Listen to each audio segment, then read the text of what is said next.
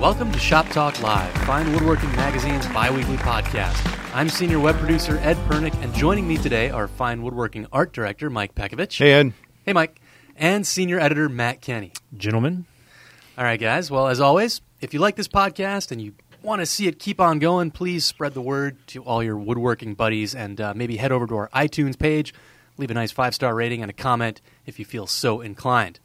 And quick announcement, remember to send in your machinery and power tool related questions for the June 21st show, which will be focusing on those topics. So power tool and machinery related questions. We've already begun receiving a bunch. So get them in before we do the final edit on what we're selecting. Now, without further ado, I have a very special announcement regarding our very own Matt Kenny. Matt, as everyone now knows, is an accomplished baby furniture maker. And because of that, I have decided to... Not furniture for babies, but baby furniture. That's right. That's right. So anytime from now on, from here on forward, anytime that Matt gets ribbed about making baby furniture, we'll be playing Matt's Music Box theme. There it is. It's very sweet, very beautiful, lyrical It's lovely. melody. Matt, that is now your new theme. That's my theme music. Is that the theme from Love Story? I don't know what it is. Well, I'm sure the listeners are going to love this. They're going to love it. I'm sure I'll get Yeah. comments pouring in about how they love the sound effects. I prefer to say that I make well-proportioned, delicate furniture. As I was saying, this is Matt's Music Box theme. There it is again. All right. So I say we move into the first question of the day. Let's get out of this nonsense. Let's get out of the weeds. The first question comes in from James, and actually, this question relates to question number 2. So we're going to kind of tag team these questions. James wrote, "Helical cutterheads are expensive, really expensive. I'm wondering if it's worth the investment for both my jointer and planer." And another question came in relating to this, and this comes from Eli. And Eli wrote that he's read that helical cutterheads leave a slightly scalloped surface on lumber. Would these scallops have an effect on glued edge joints? So we're basically talking here about helical cutterheads on jointers, it sounds like. Yeah. Let's back up a little bit. The term is, he's using helical cutterhead. What we're really talking about here are segmented cutter heads, where you have a cutter head and you have a bunch of square little tiny cutters, carbide cutters, that are screwed in place. Typically they're 3 or 4-sided, so once they get dull, which they take a very long time before they get dull, you just unscrew them, flip them around, you have a nice new sharp edge, perfectly indexed, no setting knives. Now, the way that these little square little guys are arranged, they can be arranged in a straight pattern, in a spiral pattern, or in a helical pattern, which means in a spiral but with each little guy angled not head on to the cut but angled to create sort of a slight shear as it cuts. Now, because these are angled slightly to the axis of the cutter head, they have to be scalloped in shape so that one corner isn't higher than the other corner. Hence, for a true helical cutter head, you do get, sorry, Matt's nodding off over there. This is actually getting dull pretty quick. No, I'm trying to get through it as quick as we can here because it relates to both questions. The bottom line is we're talking about carbide insert cutter heads, a helical head being a subset of this category. Now we can sort of get on to the question. Yeah, they are somewhat expensive. They are offered as a retrofit for most joiners and planers. And let me tell you where I'm at. I have an 8-inch joiner with straight knives, old Delta, a 13-inch Delta planer. I like the idea of a carbide cutter head for my planer because of the longevity and also the cleanness of cut. You can literally shove a board in either direction with no worries about grain direction, and you're getting a clean cut. It's magic. No worries about grain direction. Yeah. No tear out. No tear out. Yeah. What? Yes, I've seen this happen. It's amazing. Here's my problem. The retrofit for a jointer, 8-inch joiner, is about $400 and change, and you can do it yourself pretty easily. That's for your joiner? For your joiner. That is cheap. Wow. That's not too bad. For a planer, unfortunately, the cutter head's over $900. Yeah. Plus, it's not something with all the gears and stuff I want to do myself, so then you're tacking on labor. By that time, you're talking about, for $1,500 or so, you can get a Grizzly 15-inch planer with a carbide insert cutter head. So that brings you up to the second question. Do you want a cutter head in your joiner at all? Yeah. I would say this is tough because I was actually recently, I'm going to get a new joiner for my shop. Yeah. And I was debating whether or not. It's a 50-inch jointer. Well, yeah. Before I decided to definitely get an old machine, I was thinking about getting a new machine, and I was debating whether or not to get a index cutter head for that. I was looking at some 8 and 12-inch joiners. An indexed cutter head. Well, yeah, helical cutter, like Mike's talking about. What were you calling them? Segmented cutter head. Segmented cutter head. Index cutter head, I might think like a Tersa head or something like that. Okay, all right. So we'll call it a segmented cutter head. I just want to be clear for everybody out there. So I was thinking about whether or not I should buy a joiner with a segmented cutter head, and I decided that I would not, because the joiner for me, and I think you're the same way. It should be this way for everybody. Should never be a finished surface.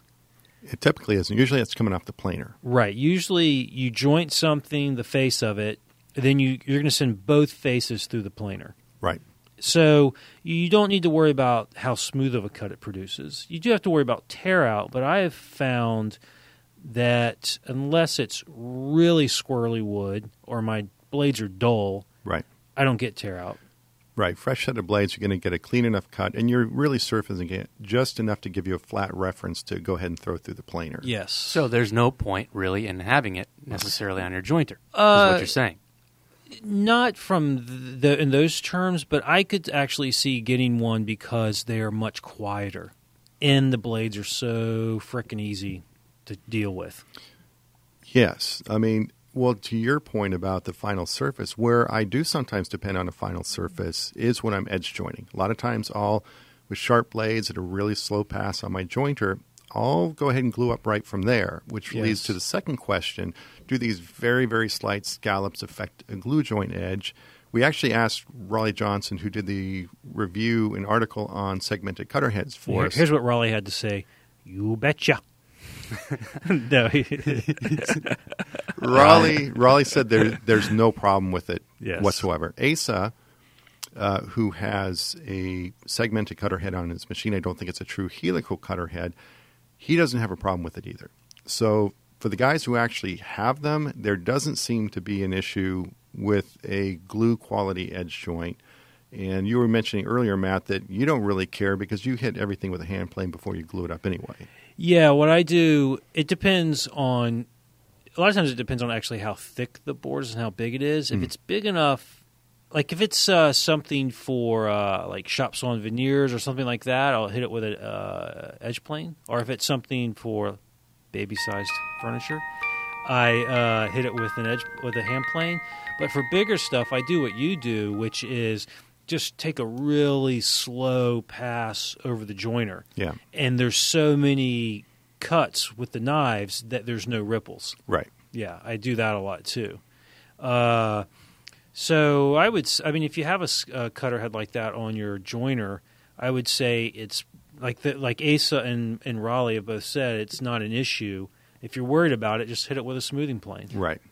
And speaking of joiners and planers, the other way to get double duty from the investment in a cutter head is going with a combo machine where you have a single cutter head acting both as your jointer and your planer cutter head, in which case a segmented cutter head really makes sense because the longevity of those knives playing double duty is really going to pay off for you. I mean, and financially, too. I mean, you can get a joiner planer, 12-inch joiner planer with one of those cutter heads in it, probably for less than you're going to pay for individual machines with cutter. It's not probably, definitely less. And you're going to get a wider joiner. Yeah. I mean, a 12-inch joiner with an index cutter head, Grizzly makes one that's in the 2,500 range. Right. Every other one on the market is going to be probably over $5,000. Yeah. I wanted to back the truck up a little bit because you remarked that you're never getting a final surface off a jointer. Now, the reason I wanted to back the truck up was because when I first started woodworking, I would joint a face, and then I would lay that jointed face on the bed of the planer, pass it through, and I would plane down to thickness just off of that one jointed face. Then, as Oh, time went golly. on, I learned that you pass it through the planer, flip it end for end, pass it again, flip it, and you do it. So Yeah. that's what Matt was referencing. Because a lot of folks, when they're starting out, might not necessarily realize that. That's a great point. You have a 4/4, inch thick stock. You're taking it down to 3/4. If you take 1/4 of an inch off one face, you're going to end up with a bowed and cut board by removing too much Yes. stock off Off of face. one face, That's yeah. a great point. Yep. Yeah, you have to flip it back and forth. So, Let me Yeah. postscript. This is maybe a little prime the pump for a future episode because, so what did I end up doing? What I ended up doing, I just ordered a set of ESTA blades for my jointer and planer. These are double-edged disposable blades like you can get in modern planers, along with a little carrier that they clip into, and then they mount in your jointer and planer. And for me, it's a retrofit that, number one, it gives me disposable knives, hopefully sharper and easier to install, and also the way they set in the cutter heads, you don't need the springs or the magnets or all that. They either register off the bottom of the slot or off the edge of the slot, the the top edge of the slot. top edge of the slot itself. Surface so of the what the I'm cutter head. hoping for is easier, more accurate changes and better quality cuts. But I'll let you know. Yeah, it's like a retrofit Tersa head, sort of. Exactly. Yeah. Poor man's Tersa head. Because Tersa heads rock. Tersa head is basically the knives are two-sided disposable knives. They slide in from the side. They register very, very accurately. Usually you find them in high-end European machines. We have one in our jointer out Yeah, what's back. cool about it is you slide those knives in, and then you just turn the machine Yeah, on, and it sets and the the knives. centrifugal force Yeah. sets the knives. It's kind of scary because they're kind of loose in there. well, it's kind of the same idea of when you tighten the nut when you change your table saw blade. A lot of folks, when they first start out woodworking, when they change their blades, Really they really tighten down. walk them down. Yeah, you don't- but really, you just tighten it a little bit, and then let centrifugal force do the rest. You want to hear a gory story about Ooh, yeah. joiner changes, Sure. joiner blade changes? Uh-oh. So I heard this one from Stephen Hammer, who's written for us. He lives in Connecticut too, and he told me this story when I was at his place. Wait a minute. You know what I love about his name? What? Is that it is so much like the name of a detective in a 70s Yeah. TV drama. It's Oh, like, next week, Stephen Hammer tackles an international drug cartel. Well, but it would be Stacey like Keach. Right, with it'd be Stacey Keach. Steve Hammer. Steve Hammer guest Yeah. stars on the streets of San Francisco. All All right, anyhow. so really quick, here's the story. So Stephen has a really nice big joiner, and he was telling me about another guy that I think he shared a shop with him in New York City, and he also had a big joiner. It was a guy in the shop next to him in New York, and this guy had like a 12 or 16 inch old joiner, and he was changing the blades, and a delivery or something came during the blade change, so he stopped and went to take care of this customer or the Oh, no. delivery or whatever it was, and he forgot that he was changing the blades. Oh. And he went back to the machine and turned it on, and one of the blades came out right in the forehead. Did he survive? I think, yeah, he lived. But Oh, my But God. obviously they take him to the emergency room. Yeah. Ow. Yes, not good. Wow. That's Yeah. terrifying. Let's not have the guard on or something. No, Yeah, because if he was changing the blades, maybe he took the little pork chop Yeah, guard off. Or maybe he didn't have a guard at all. I mean, who knows? Right. Yeah. Yeah. Wow. Huh. Yeah. Okay. Not nice, is it? Well, that's a pleasant story, Matt. Thank you. Okay. Well, I say we. That story actually makes you want to get an index cutter head. It dovetails. Nice, right? Sorry, segmented cutter head. That story dovetails well into our first segment of the day, which is going to be Smooth Moves, What would you do with a brain if you had where one? we all own up to our latest boneheaded moves in the shop. And we're going to revisit some themes from the last episode of Shop Talk Live. Matt, you're still, you find yourself in a sticky situation, apparently. Yeah, so That was really lame. I It was. realized that. Sorry. Well, people are used to it from you by now, Ed. That's what happens when you get older, I guess. Well, you were lame when I met you. You get sticky? What? Oh, you get lame. So yeah, I've been making this table for a client. The table's basically done now. The client has seen it with finish on it. They absolutely loved it. So Nice. everything's fantastic. But I had to use epoxy to fill in some cracks on these giant walnut slabs, right? Right. So I had a little bit of trouble where the epoxy evidently did not cure completely. Epoxy is typically a 2-part glue, a hardener, and a resin.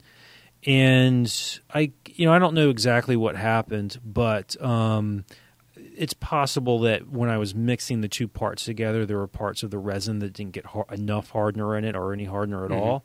So one particular spot, it was like just a little chunk of wood was missing.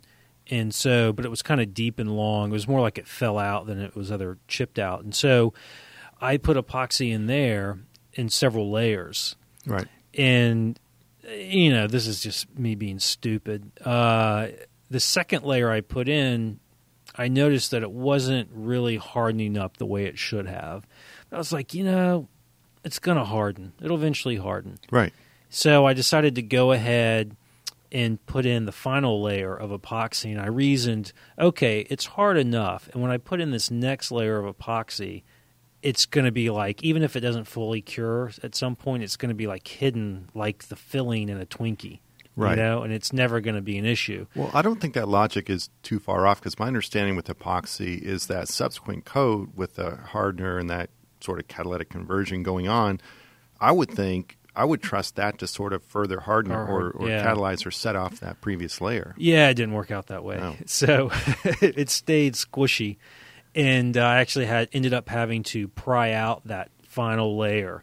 And then the middle layer had become this extremely sticky, gooey mess. Wow. And I kind of just dug that out with a scrap of wood and got out as much as I possibly could to get back down to the first layer, which was hard. Right.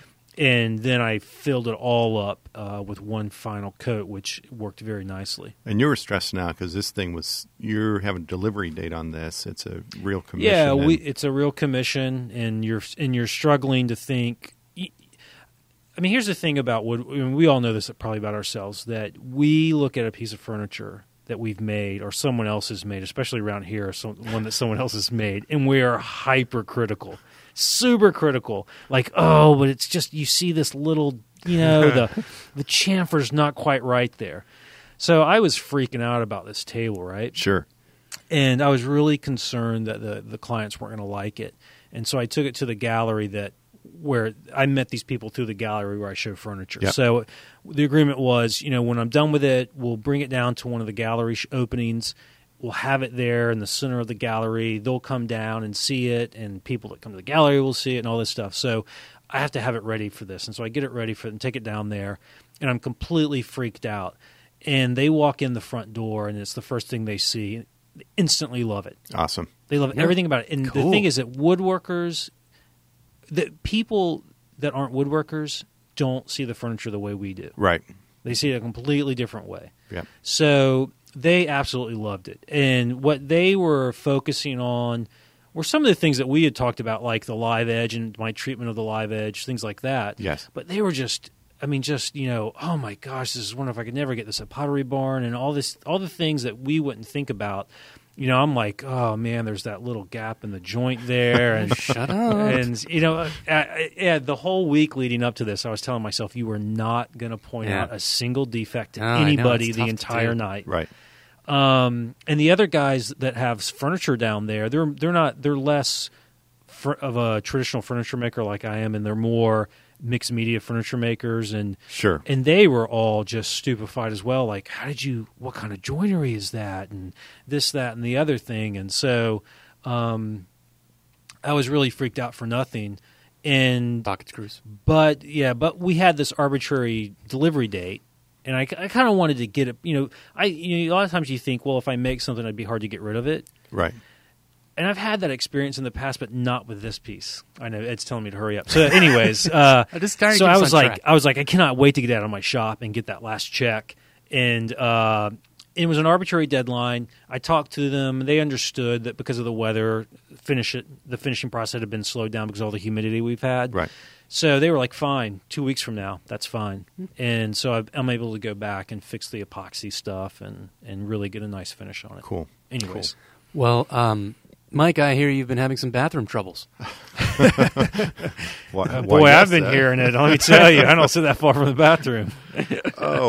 My smooth move of the week has to do with I was making a pair of bathroom cabinets for our upstairs bathroom, something I actually get to keep for a change. And in finishing the cabinets, I just wanted to get them done, get them in.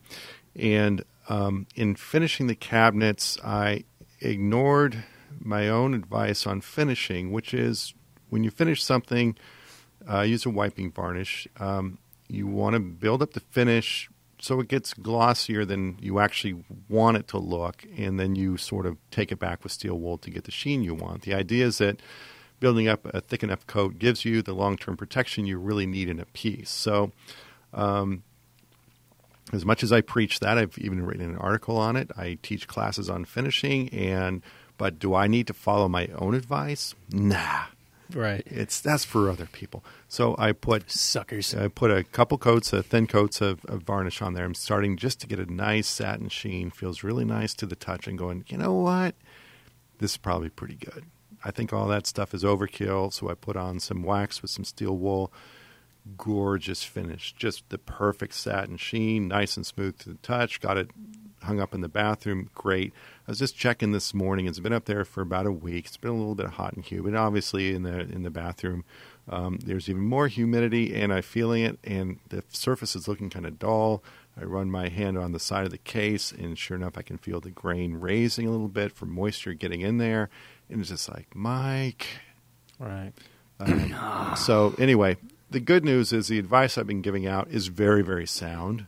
The key You just here haven't is been following it. Yes, I just need to follow my own advice. So I was going back in the garage, going to get a few more coats of varnish to the point where it needs to be. I'll rub it back out and get it back on the wall. So sometimes it's nice to make pieces to live with because you really get to see, not just a piece when it looks bright, new, and fresh, but how is it going to last? How is the finish going to last? How are the joints going to hold up over the long run? So anyway. So my question is, Mike, that piece have a fumed finish? That's awful. All right. You know what's interesting about that, though, is okay. So you already had wax on it. Yes. So I assume you went out in the shop and used some mineral. I've done nothing yet. That was just for the podcast. It's going to stay in the bathroom the way it is, and probably never. Yeah, Michael. Well, then let me present this issue then, because I have a similar situation in that I have to go back and fix a finish that is now under a coat of wax, and I'm going to throw myself under the bus right now, but I have an entertainment center that has a cherry top on it. And it was finished in a lot of antique oil and then wax. Yes. And one day I noticed a big, I don't know, the size of a silver dollar splotch where someone, wife, had set something down on the cherry top that ate right through the finish in one spot. Wow. I don't know what the heck it was because I baby that thing like crazy. It's been some type of poison she was preparing for you. For me. I so know, now I've got nail polish removers, typically the culprit in my house. Very interesting. Acetone. It is about the size that you would expect to see if you set, the bottom of the bottle on the. Yeah. So I was thinking, I've obviously got to, feather in some finish in that spot. I was thinking I'm going to take mineral spirits, rub off the rub it all, the wax, the entire top off. Yes, the whole top, wipe the whole top down. Yeah, yep. whole top. And just now, when I apply the antique oil. You think I've got to apply it to the entire top, or can I feather it into that spot? I don't know. It depends on how much of a finish you built up. There's that stuff built up a finish. You use that. I put like 6 coats. The stuff in a red can, right? That stuff. Who makes that? Yeah. What's It's that? Minwax. Minwax antique oil. I love the smell of that stuff. Yeah, I don't know. I guess if it's if there's no film finish build up, then I would say you probably don't need to apply it to the whole thing. But you might find that by overlapping the dry stuff, you get discoloration. Right. So you might have to... I might just do the whole thing. More coats, the better on a tabletop anyhow. You're right. I mean, the problem is if you're not going to strip down the whole top, you've got one area without a lot of finish. The rest has a fairly decent build. I would probably do a few coats just in that one area until I get somewhat of a build. And then I would wet sand using the finish and fine sandpaper the entire top. Just to try and reconcile the scratch pattern with the entire top and then build a few coats over the entire top. So I'll have Kathleen do that, and I'll have her get on that. Right. So let me tell you a really quick funny story about finishing. So I deliver my table down to the gallery, and the gallery owner's there. Your table again, Matt? And he makes furniture too, right? Out of reclaimed stuff. And so he was making these table bases out of old Doug fir. And they're pretty cool bases, but they ended up he had to cut them short, and so there's exposed fresh end grain, which looks nothing at all like the aged outside of the wood. Right. So the person he's making them for didn't like that. So he's like, "Well, I'm going to have to stain them." And I'm like, "Well, don't stain them because you're never going to match it. Get some oil, and put oil on it. That'll darken them up." So he's like, "Oh, really? What kind of oil?" He's like, linseed oil." And I was like, well, that might work, but I would probably use, and we started talking about that in details. Mm-hmm. So he goes and he starts getting these cans of finish out. Now, this guy's really into mid-century modern furniture and old stuff, right? These cans of finish must have been from the 40s. They're mid-century modern. They were mid-century modern finishes. And so when we were about to leave, they're really cool cans. The graphic design of them. I said, whatever oil finish you use, do not use the oil finish in that can, because I don't know if the oil finish produced during the Hoover administration. Yeah, so I was like, that stuff cannot be good anymore. There's just no way it can be good anymore. But it was pure linseed oil, which never really. I guess if it didn't harden up, it should be okay. But I was like, dude, just go get some more. I wonder if you oil. could. It was fur, you said? Yeah, it was Doug fir. I wonder if in that situation, so the problem was that the end grain was considerably lighter than the rest. And I wonder if you could mask off the face, and then fume the end grain with ammonia to darken it. Oh, I don't think there's enough tannins in Doug fir to do that. It wouldn't react. Yeah. You'd have to apply, brew some really strong tea. Put the tea in there. Put the tea on it, and then you can fume it. The tannic acid in the tea is basically providing the tannins to react for the ammonia to react to. Although the tea alone might give it a little bit of a tone. But you're right. I think maybe saturating that end grain with an oil is probably going to darken it up enough to get him where he wants to go. My primary comment at that point was, so the client wants reclaimed lumber but doesn't really want reclaimed lumber. Yes. It's like you got to clean this up and clean that up. It's like, well, what do you want? Do you want reclaimed lumber or do you want new lumber? Right. Anyways. All right. Well, moving on to question 3 of the day. This comes from Gerard, and Gerard writes, I like to pin a lot of my joints with dowels. Dowels I purchase at the hardware store, but I notice that a 1/4-inch dowel isn't always exactly a 1/4-inch. Sometimes the fit is sloppy, so I've taken to moistening the dowels with water to cause them to expand slightly. Then I glue them into place. Is there anything wrong with this technique? Absolutely. Yes. Is that okay? Yes. Yes. Yeah, I think absolutely. Yes. Okay, moving on. Question 4 comes from... Yeah, the problem is that water dries, and then when it dries, it's going to shrink again. Right. And so it's not, most likely it's going to open up, and you're not going to have a nice filled up hole anymore. Right. Let me pose this question to you, though. The devil's advocate here is, well, the same thing happens when you apply glue to that dowel. It's going to expand a little bit from the moisture in the glue. And then the glue's going to dry. Far less than what he's talking about doing. I mean, you're talking about you're having gaps when you insert it because the dowel's misshapen. So you're wetting it to reshape it and fill the hole. Temporarily swell and expand it. Right. And when it dries, it's going to want to go back to that misshapen shape it had. Yes. Because that's why it's that shape now, because water left it and it misshaped. They probably turned it when it was still too green. And then as it dried, it misshaped. They become like eggs or ovals. When you know what I'm going to pioneer? I have a new product for furniture makers. It can be plastic dowels. I'm sure that's going to go over really well. They won't expand or contract. Think about it. Yeah. And you can laser print ingrain onto the ends. Nice. Now here's another solution not involving plastic dowels is get a dowel plate, which is a very crude instrument. It's just a plate of steel with holes drilled through it. You take square stock and you just pound the bejesus out of it through one of the holes, and out the other end comes a dowel. Do you have to have a special hammer for pounding the bejesus out of something? You need a Steven hammer. A Steven hammer? I'm sorry. You need a Steven hammer. Some folks recommend using a wooden mallet or something so you don't split the end of the dowels. They'll split if there's any run out in the grain of your dowel. You got to keep them kind of short. Keep them short. I chamfer the ends, and more importantly is I taper the end in a pencil sharpener to get it started into the dowel plate. And it used to be, once upon a time, you could get dowel plates because before biscuit joiners, you would use dowel jigs and dowels to align tabletop glue-ups, even joinery. So back in the day, a dowel plate was a fairly common thing to resize your dowels to get them to fit. fortunately, both Lee Valley and Lee Nielsen have basically dowel plate solutions, a little bit different, but they both work exactly the same way. And what's cool about it, you're paying $40 or $50 up front, which is a big investment in a piece of steel, but you're going to save a lot in the long run. And dowel stock is not cheap, especially if you start getting into oak, walnut, cherry dowels. And also, they're tough to come by. You got to go find them. You're not going to find them With in dowel plate. You can make any species of dowel. Babinga dowel. Babinga dowels, and also in different diameters. Typically, a quarter-inch Yes.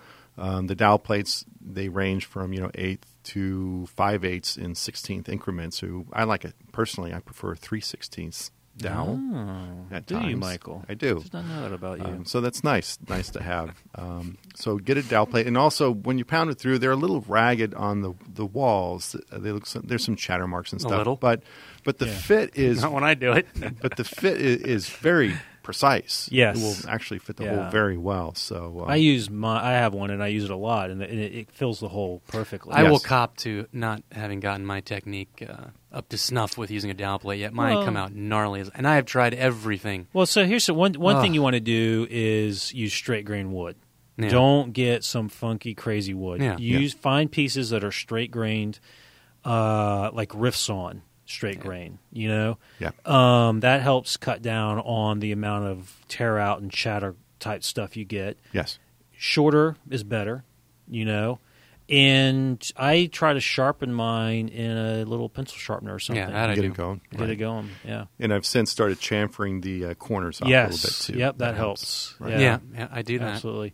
Here's some. I mean, there are some alternatives to buying a dowel plate that I know of. The guy that taught me to make furniture would buy mild steel and drill a hole through it the size that he wanted, and then it creates a burr on the bottom of the hole. Where the bit is going through. Yeah, breaking Okay. and through. he would then drive them through there, and that would work fine. Okay. That would well. And then our Canadian friend Hendrik Varhu, I did an article with him many moons ago called "How to Offend Almost Every Fine Woodworking Reader Alive."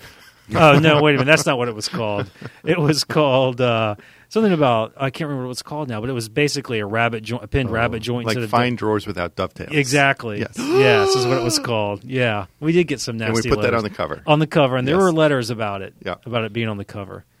And what he gets is L-shaped wall brackets, and they already have holes in them. Oh, okay. They already have holes in them, and then he will just drill out the hole a little bit better with a drill, and that creates, again, the burr in the perfect size.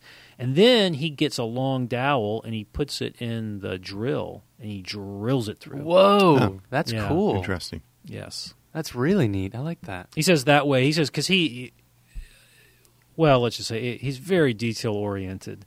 And if he's right that if you get your dowel a little bit off perpendicular as you drive it through, you don't get a round cross section. You get Right. a ovoid or oval or whatever cross section, Right. elliptical. And so he thinks that if you drill it through with the drill, that it's much easier to control. I'm going to make a hydraulic ram for passing my dowels through the plate. It'd be awesome. Yes, I'm going to It'd get be a huge, monstrous device. an arbor press. Yeah. All right. Hydraulic arbor press. Well, the next question, Matt, comes from Mike, not our Mike, but a Mike who you know very well, apparently. He spent an afternoon with you learning bandsaw setup. And Mike had approached you with this question. When I resaw lumber, I noticed that the cut seems to go perfectly straight for most of the board's length. But when I get to the last few inches of the cut, my blade tends to twist out of square. It's no longer perpendicular to the saw table anymore. What gives? Yeah, so this guy, Mike, very nice guy, came to my shop for a day for some private lessons in woodworking. And one of the things he wanted to talk about was resawing, because he was having trouble resawing. As Ed describes, basically the tail end of the cut, the board was getting tapered in thickness across its width. So we spent some time setting up a 14-inch bandsaw from beginning to end. And I showed him how to make sure that, even if Michael Fortune says you can get rid of drift completely. Right. Some people say, I don't care, I'm just going to work with it.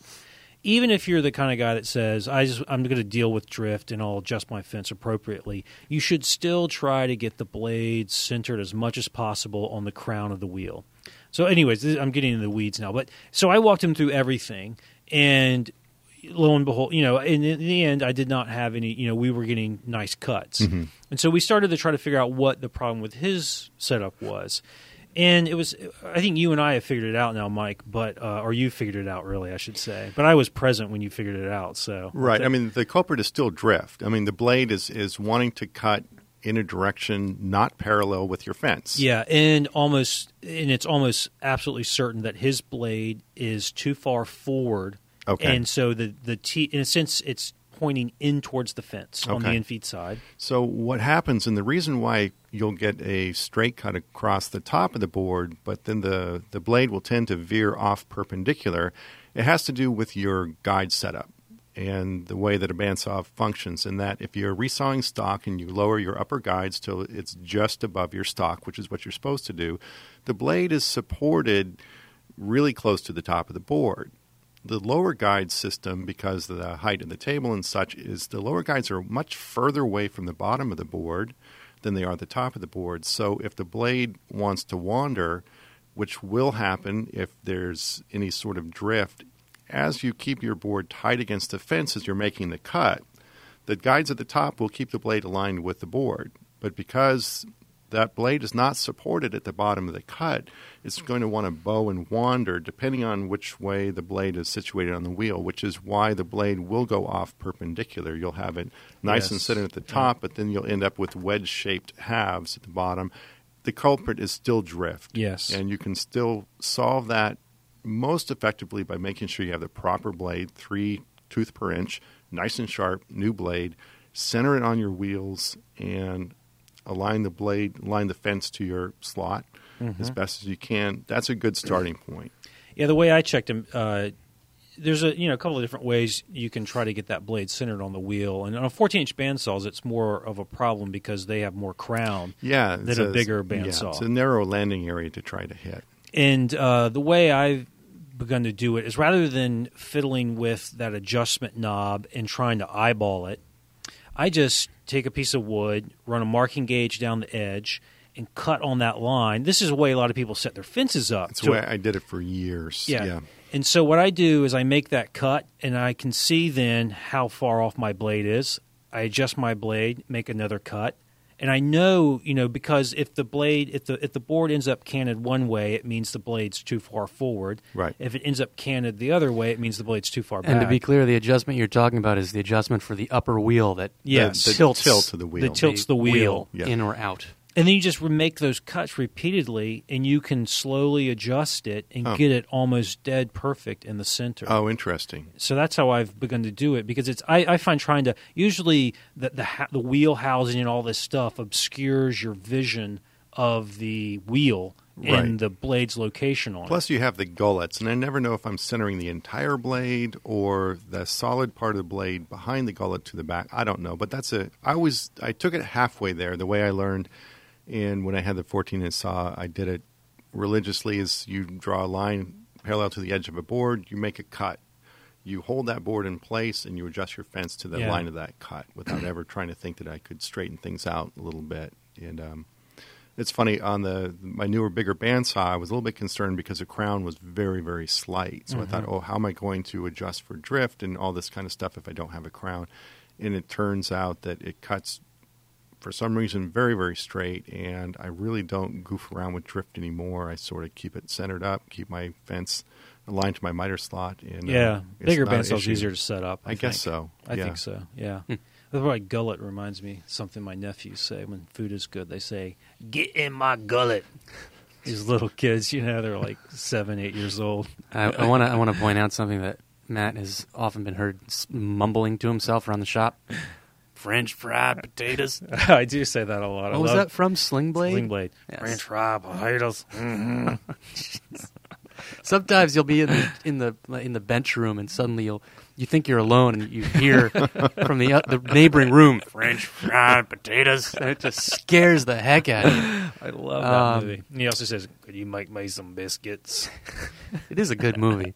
All right, so listen, let's head into our next segment of the day, and that's going to be all-time favorite tool of all time for this week, where we pen romantic preludes to our favorite, most cherished tools. Not preludes. Yeah, why not?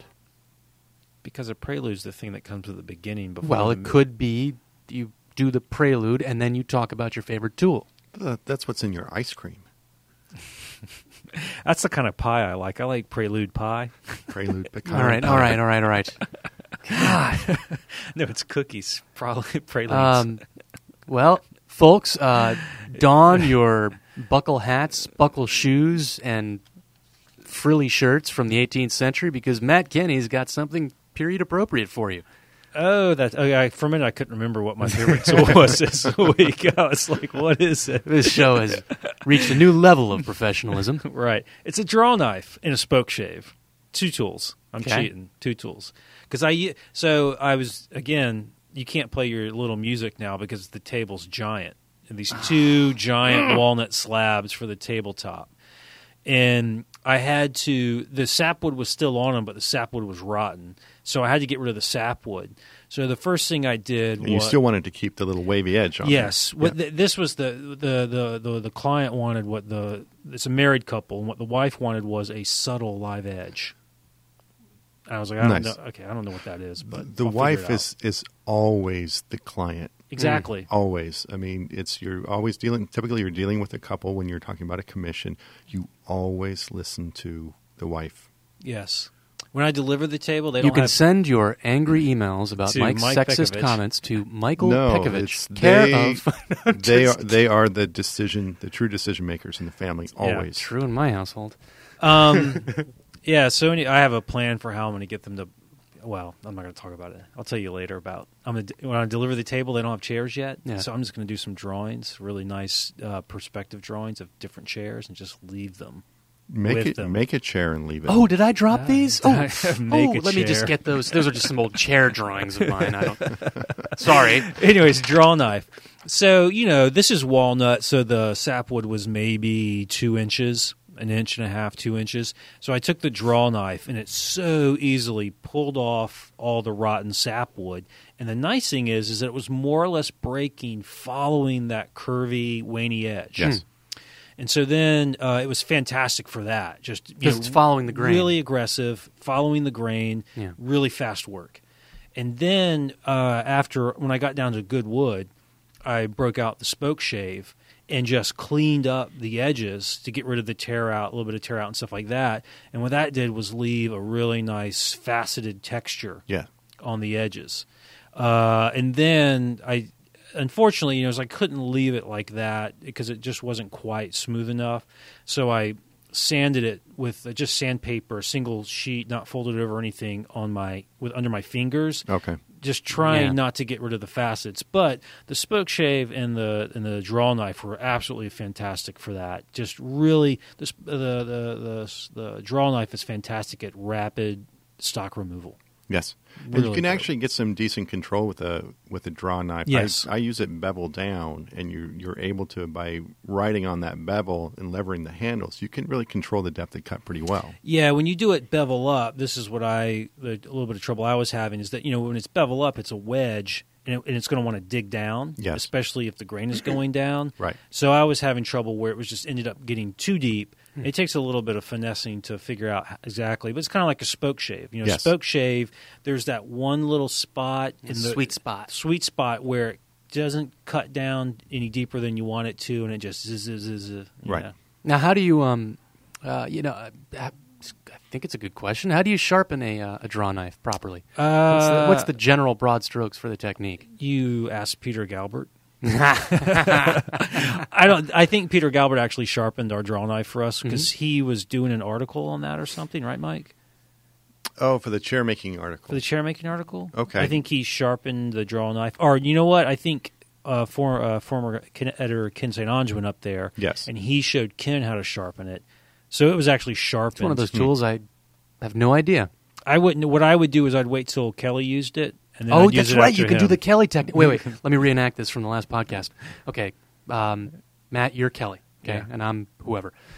Okay, so we're back in the shop. We're working together at the bench. Oh God, I can never get this draw knife sharpened right. I don't know what the heck. It's just Oh driving well, me let me show you how to do that. Oh, thanks. Yes. And then boom, Kelly does it. All right. So let's move over to Mike. Mike, what's your all-time favorite tool of all time for this week? It's more of a product than a tool. Okay. It is Horton ball-tip brass hinges. Not a sponsor. Not a sponsor. Horton Brasses, located in Connecticut. Just the ball tip ones? Or? Small, I think still a family-run company.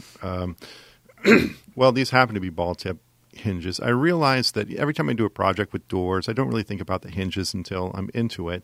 And then it's always this continued process of rediscovery. Oh, what hinges am I going to use? What catalog? I go through 4 or 5 catalogs. I find them. And I realize that I've been always ending up with Horton brass butt hinges because they're very high quality, pretty inexpensive, $13 for a pair of hinges, including the screws, which in the gamut of That's hinges, insane. I think it's Yeah. a pretty good Really deal. nice hinges too. And I've also realized that in terms of sizes, you always look at the available sizes and pick one, and it's like, oh, I always pick 2-inch wide Horton brass hinges, typically ball tip. And so I said, wow, instead of ordering just one pair for this door that I'm doing, I'm going to order a bunch. And in addition, I made a little hinge mortise routing jig when I was teaching a class for a 2-inch hinge. So I said, wow, I finally realized through all these years that's my favorite hinge. But here's the best part, is that it's advice we print every single time we have an article on mounting hinges and this kind of stuff. And that's when you're setting the hinges, you don't use those little brass screws that come with the hinges because they're too soft. You're going to strip them out or break them. Instead, use a steel screw the exact same size as your brass screw and then remove them and finally insert your brass screws when you're done. Yeah, guess what? Where am I going to find these stupid steel screws? It's advice I know is good, but I never follow it because I'm not going to run to the hardware store and take my little brass screw with me and find a steel screw exactly the same size. Which is incidentally what I do, spending like 40 minutes. Yeah, and thread cut. So guess what? I use my brass screws. I typically end up stripping them out now and then and living with it. These hinges come from Horton Brasses, and here's this red plastic bag along with the brass screws. They gave me a little bag of steel screws for setting my hinges. It's Very like nice. that in and of itself is worth the price of admission. And the other reason I really like the company, a while back I was buying some hardware for 2 different pieces. One was a period piece, one was arts and crafts. So some of the stuff was like a bright brass and the other was like a dark patina finish. And I got a call from a woman who was packing the order and said, I saw you got 2 different patinas on this hardware here. I just want to make sure it wasn't a mistake. It's like, how cool is that? Right. So It's interesting what you say that you often find yourself waiting till the end to buy the hinges. yeah. Because I used to be that way too, but then I started using knife hinges a lot, and this would be another great smooth move because I did it more than once. I discovered that you cannot wait until you have the cabinet constructed to buy your knife hinges. Why is that? Because they are impossible to mortise for if the cabinet is glued together. Oh, okay. So I now know that you have to buy all your hardware before you start making the cabinets. I hope it only took one project for you to sort of get into that habit. No, it did not. I did it on more than one cabinet. In fact, one I did it. It was such a disaster that I just trashed it. Ouch. Just trashed it and completely remade it. But I get I have a certain thing for a certain hinge too, and that's the Sanderson hinges, which are made by a dude out in California in Fort Bragg, and they're just absolutely wonderful brass knife hinges. And what I really like about them is that the washer between the 2 hinge leaves comes off the pin. And then, because the gap you want around the door is equal to the thickness of the washer on a knife hinge. Okay. And so you can take that washer off, and he sends you an extra pair of them. So you have 4 washers. And I use those to dial in the height of the door before you mortise for the hinges. Okay. And Because of the nature of the knife hinge, your gap, top and bottom of the door, has to be dead on. It has to be dead on. Okay. If it's too small, then the door won't. The hinge won't go on properly. Okay. And if it's too big, then your door will go blip, blip, blip, blip, blip, blip, up and down. Okay, because the knife hinges I'm familiar with, which are also really high quality, the washer is sort of attached to the knife hinge itself. Yeah, Oh, yeah. cool. But these come off, and it makes it so easy to dial in the gap around the door on all four sides. I mean, it's cool. wonderful. Yeah. Cool. All right, well, moving on to the next question. This comes from David, and David wrote, I recently built Matt Kenny's shooting board from issue 214. Question, what's the best plane to use with this thing? I looked at the specialty plane from Lee Nielsen, and it's way out of my price range. Any other options? So, shooting board, what do you First of all, use? you don't pronounce my mom's name. Was it Mike? Is that what you said? Yeah, right. Matt's mommy wrote this question in to promote his articles in fine woodworking. It's Mika. Anyways, so I get asked this question a lot, actually. And what I tell people is that what you want to... So the most... First, what plane is he talking? He's talking about that crazy Lee Nielsen, the Lee right Nielsen, angle guy. I can't remember the number, but it's a reproduction of an old Stanley that was it was a Stanley plane that was matched to a iron shooting board, Right.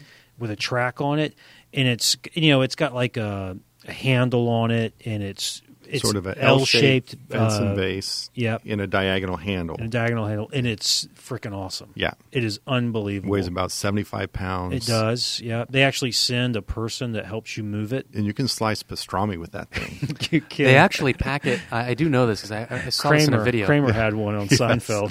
They pack it in a little wooden box. They do. 'cause it's Really? so darn heavy and Oh, big. cool. Yeah. But it's a fantastic plane. It but that is. thing is a little pricey. It's about $5. Wow. Yeah. So I would love to have one day, but not yet. Right. I have another plane they make, which is like an iron box, sort of. Yeah. It's an old style miter plane, which is less expensive. With a little hot dog handle With on a it. hot dog handle. Cool. And actually, these two planes are good examples of one of the things I tell people when they ask about what plane they should get. One of the most important things is comfort. I started out using a number 4 bench plane. Yes. And bench planes actually, if they're sharp, they do a fine job on end grain. The surface they leave behind is absolutely fine. There's in that way there's no advantage to bevel up or bevel down. But bench planes are not made to be held on their sides. And I would start to get cramps and bruises on my hand when I used it too much on the shooting board. Yeah, you're grabbing the side of the plane. There's not a whole lot of purchase there. Right. Right. Yeah, and so it becomes very uncomfortable. So one thing I tell people is just go for comfort. Mm-hmm. And in that regard, Veritas and Lee Nielsen both make bevel-up planes, like a bevel-up jack is what I would recommend. But I know you guys use the bevel-up smoothers. Yes. Bevel-up jacks or bevel-up smoothers work fine because both companies make them to be held on their side. Huh. You could also fashion a homemade hot dog for them if you wanted to. All right.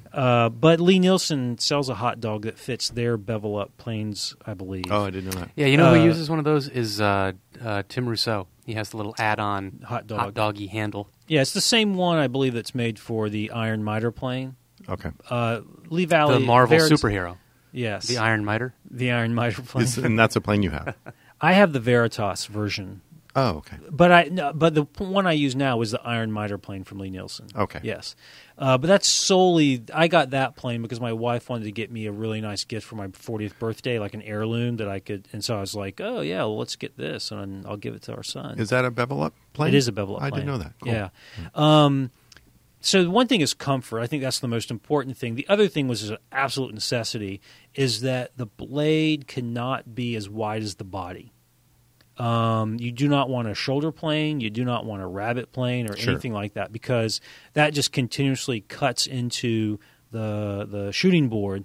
And if it's set up like a bench plane where there's these little steel lips on either side of the blade, then at the bottom of the runway, the vertical wall of the runway, you get this little lip that acts as a depth stop. Right. That's your bearing surface. Your for the bearing plane. surface for the Okay. plane, right. So comfort, and then, something that has a blade that's not the full width of the body. But that's all Okay. these planes. The bevel-up jacks, bevel-up smoothers, the Iron Miter plane, those are all like that.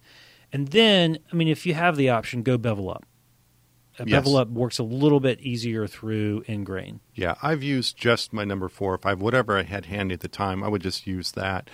I went with the bevel up. Again, with the lower angle, it slices a little bit better. But for me, planing end grain really beats up your plane blade pretty well. So if I have my regular smoothing plane and I'm working end grain a lot with that, I'll have to resharpen that if I want to go back to. You use white oak a lot, right? So, yeah. Right. And cherry, like I use cherry a lot, and softwoods, and walnut, and it doesn't beat up the blade as much. But I get what you're saying. Yeah. So I went with the dedicated bevel up plane just to save my other planes for doing what they do best. I mean, then the other answer is, okay, so if you're just a guy who's doing this occasionally on the weekends and you're not really completely nuts about it yet, I would get a bevel up jack plane probably, because you can use it for a lot of stuff. You could use it as a small joiner. You could use it for end grain. You could use it for smoothing.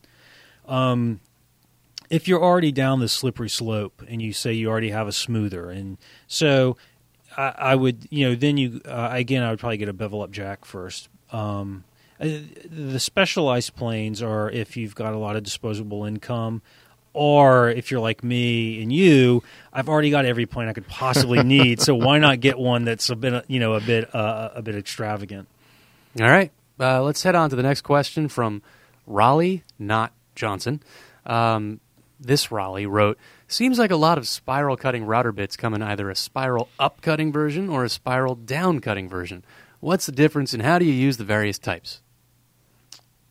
Mike, do you have anything to say? Well, yeah, I mean, no, I have nothing to say.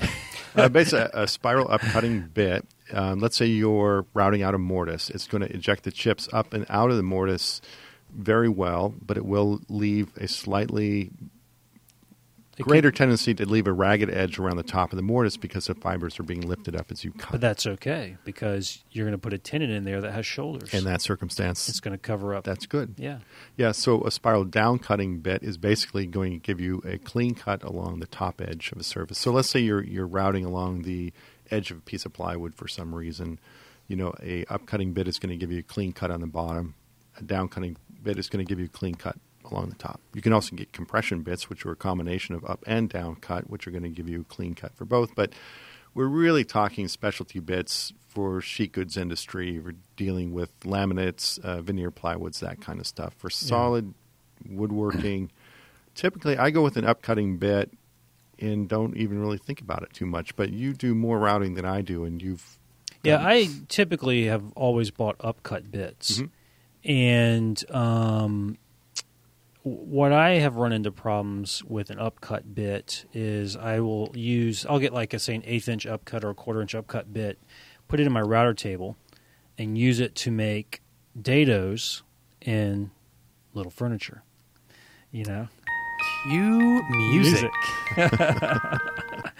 So I've got, and what it does is it leaves a little bit of a ragged edge on that dado, which can be a problem depending on how the shelf or divider or whatever goes into it. Right. And definitely, I find that the fuzz cleans off just with some fine sandpaper or something pretty easily. Yeah, these are it's like a stringy fuzz. Yeah. Now I use my Japanese paring chisel. It's a good reason to have one. It is extremely sharp, just and it takes it all off. But I've noticed that fuzzy business with rabbiting bits too. And so what I do there now is I take a marking gauge, a cutting gauge technically, I guess, and I cut that line of the rabbit, score it, and then I do the rabbit, and there's no problem. Wow. You could knife a dado too. It's very Phil Lowe of you.